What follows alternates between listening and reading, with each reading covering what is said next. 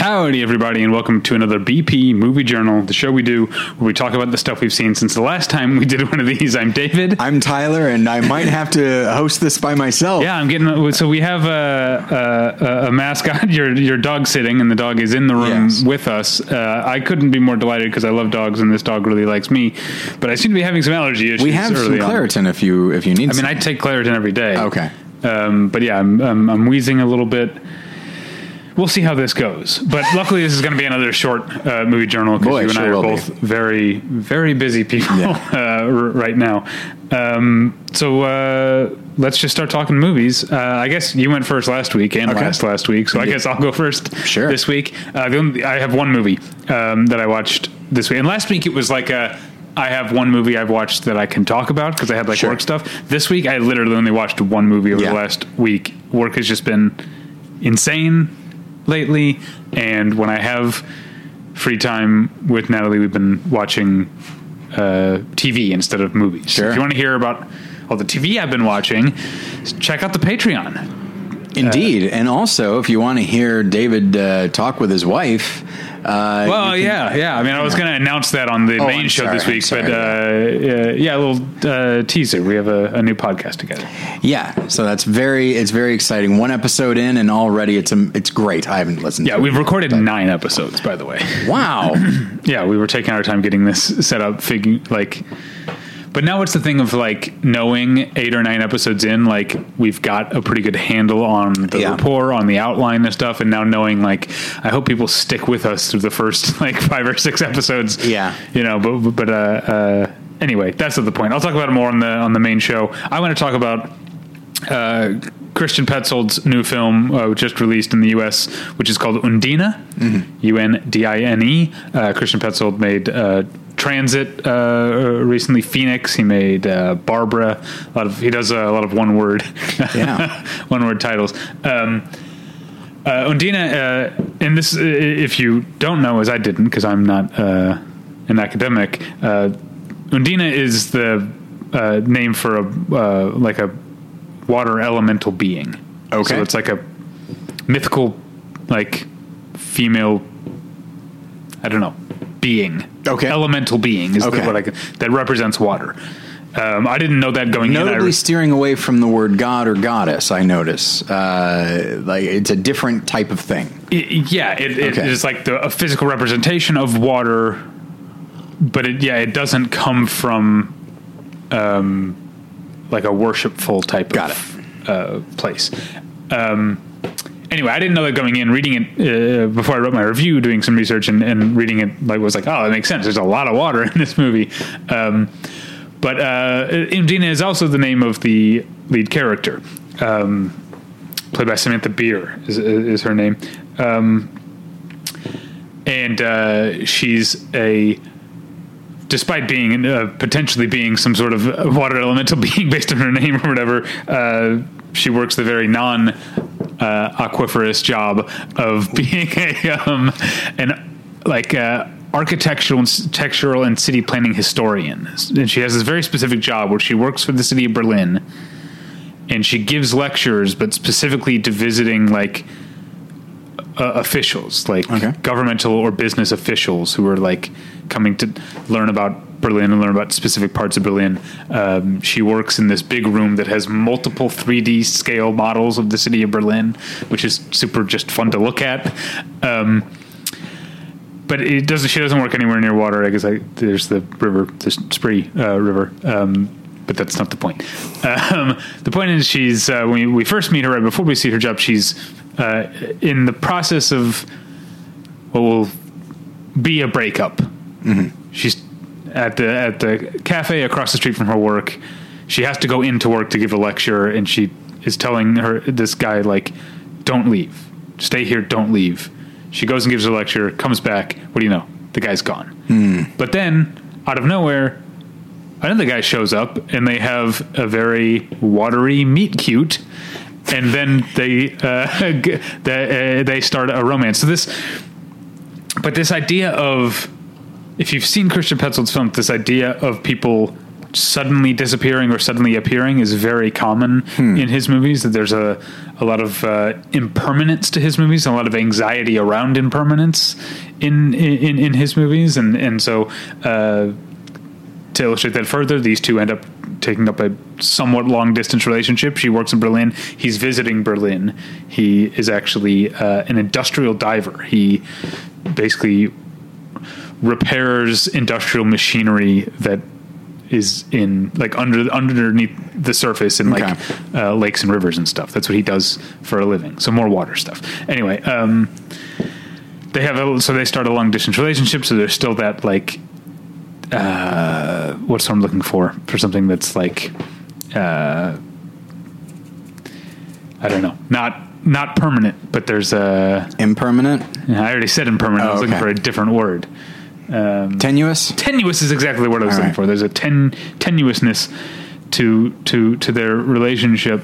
But Christian Petzold is not like he's made romance type movies before. A lot of his movies have romance and have very deep love stories, but there's also a sense of mystery to this movie because the movie doesn't exactly become supernatural, but there still is like, there might be something more going on with this woman.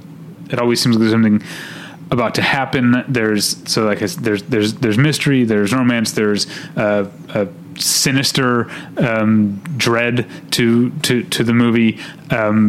But yeah, at its heart, I think as I described it in my review, it's a mysterious romance. It's not a mystery because the mystery implies a sort of plot structure where there's something to be solved. There's just a sense of mystery about this romance.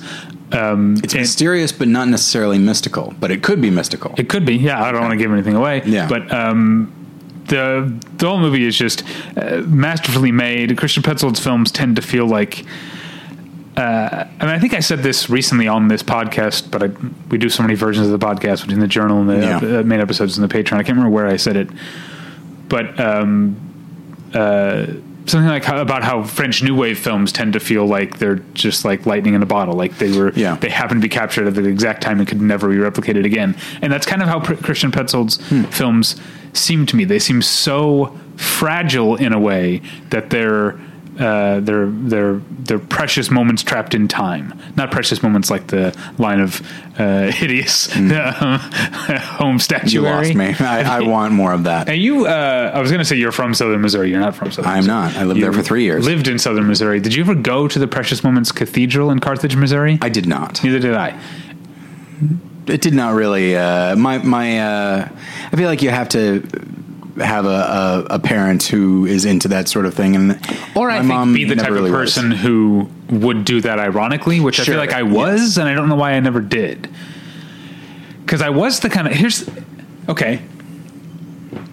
the thing. All right. I did once make a spur of the moment with a friend when I lived in Springfield, Missouri, in the dorms for 1 year. I made a spur of the moment with a friend, middle of the night trip to Carthage, because that was the closest come and go gas station, and we wanted to get come and go lighters because we were children who thought that the name was funny. Yeah, but I never a K though. That's the other thing. Yeah. But it's still KUM come and go. And so we did go in the middle of the night to find an all night. This is even weirder. We were sure the gas stations would be all night. They weren't. We got there like 2 a.m, and they didn't open till like 5. So we went because it's legal to sleep in your car in a Walmart parking lot. It's not legal most places, but in Walmart it is legal to sleep in your car. So we went to Walmart and slept in the car for a few hours, and then got 5 a.m. Come and go lighters and drove back, and then went to class. What a weird. But I never made that same trip to Carthage for the ironic visit to the Precious Moments Cathedral. Did you know about it at the time? Yeah, I knew about it. Yeah. Oddly enough, it is open all night. You wouldn't expect it, but well, I mean, isn't a church open all night? Like any church? I'm guessing. Like I can't go. Like maybe I'm just like thinking of movies where someone like needs to go pray in the middle of the night. But it's like a church is like a sanctuary, so isn't it supposed to be?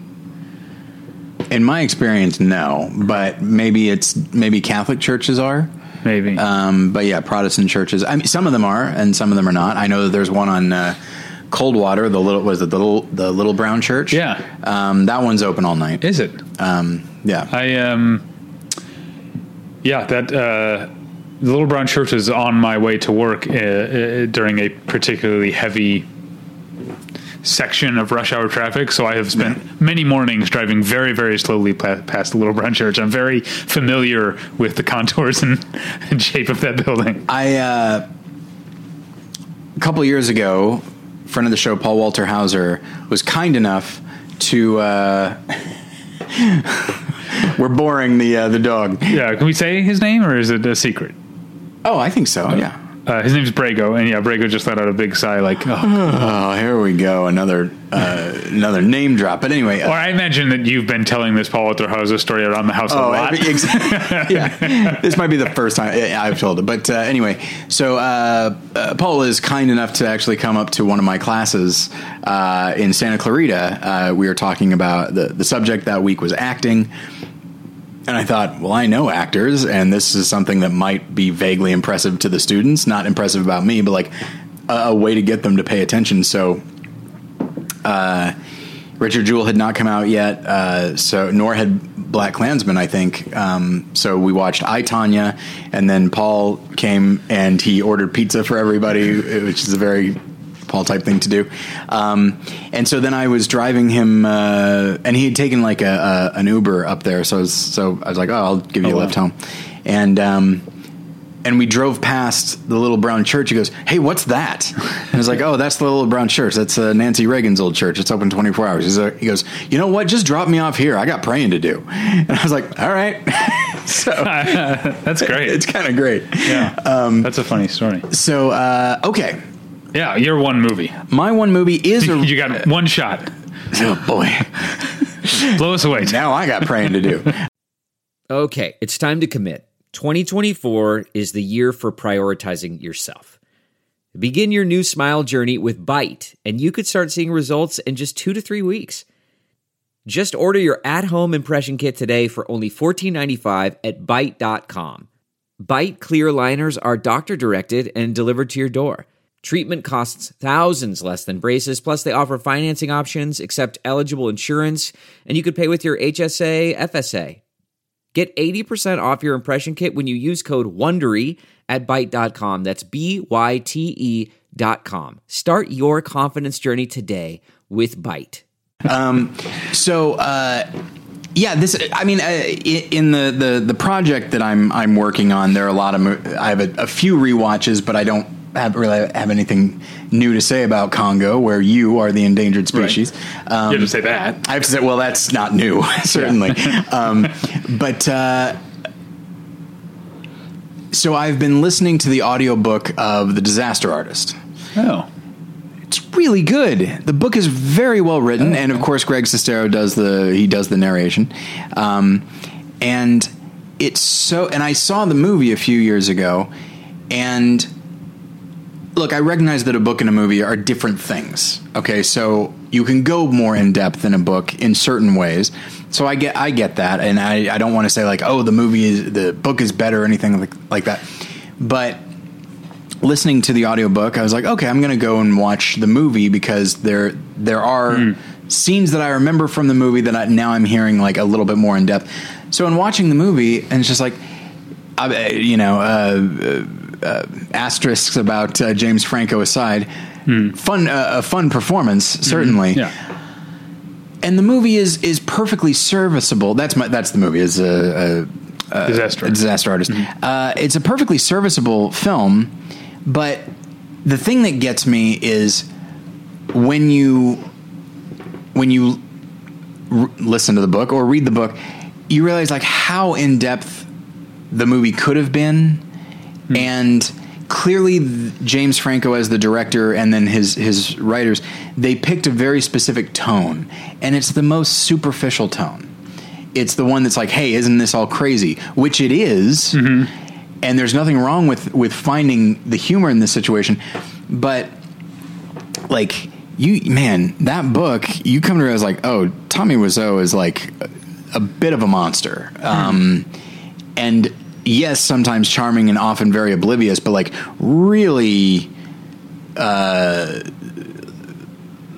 obsessive. Like the book makes a few comparisons between Greg Sestero and Tommy Wiseau and the two main characters from Sunset Boulevard and our two main characters from Talented Mr. Ripley, to give you an idea of what we're talking about. Okay. And he can be very jealous, and you see some of that in the movie, but it rarely makes you uncomfortable. And I feel like they really missed out on showing you, on giving you just a deeper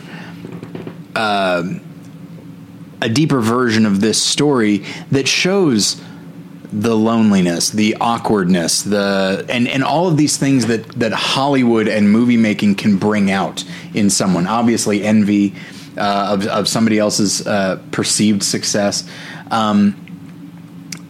And to me, that would have been such a more satisfying film.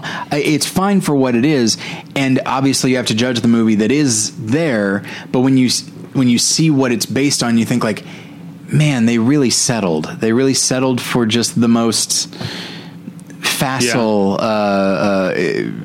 approach. I can definitely see. I've seen Disaster Artist twice, actually. I saw it in the theater, and then I watched it on a plane when I had limited options, and I was like, this will be undemanding, an undemanding way to pass an hour and 40 minutes or whatever. And I've gone back and forth for my entire life as a cinephile and comedy nerd of like, is there a threshold where if a movie makes me laugh enough, I don't care about anything else about it? Sure. And Disaster Artist is like right on that line because it's a very funny movie. It is very funny. And it's got a lot of funny people in it. I think I forgive a lot of stuff about it. Yeah, but I guess to me it's just like it could have been that while also being these other things. And so I guess what it comes right down to is that I recommend the book. I think it is a because it winds up being about Greg's relationship with Tommy Wiseau, but it's also a really interesting portrait of like, here's what it's like to be an actor coming to Hollywood, and just the various hoops you have to jump through, and like, he gets the lead in Retro Puppet Master, and it's like this huge thing for him. Meanwhile, it's this straight to DVD movie that no one cares about, but he got the lead, and he hadn't been in town very long, and like, this is a big deal. And so you really get a sense of the desperation, even without Tommy, but like the desperation that comes with. Did he really get a part on Malcolm in the Middle, or was that I haven't gotten to that point in the book yet. Oh, okay. I didn't know if that was an invention for the movie, or just like, hey, we can get Bryan Cranston. Let's make that up. that seems like an odd. Because it was a tie-in with, what is it, like Why Him, or what's the name of the thing that James Franco and Bryan Cranston? Yeah, is that what Why Him? Yeah. Do you ever? Okay, I'm not going to go into any details. Okay. I never saw Why Him, but that movie is tied in my mind to a bad argument that Natalie and I got into once. Oh boy! I never even saw the movie. Yeah, but because like a simple question of scheduling whether or not we could go to a press screening of Why Him turned into a much bigger thing, and now that movie like makes me feel just that title makes me feel queasy. Sure. And you were not able to go to that press screening. Okay, right. Yeah. Boy, because that movie is great. You would have loved it. It would have really turned things around. I haven't seen it. We would no longer be married if we had gone to see Why Him. But yeah, so in watching it is that thing where it's like I laugh out loud a few times. And it's like, yeah, this is worth it. But that's the risk that you take whenever you like read a book, or in my case, listen to it. I think you can just say read. I know, but I feel like I'm cheating. But like when you find yourself doing something that George Costanza would prefer to do, you're cheating. Yep. And his desire to listen to books instead of read them implies that like, oh yes, okay, I'm making a bad decision with my life.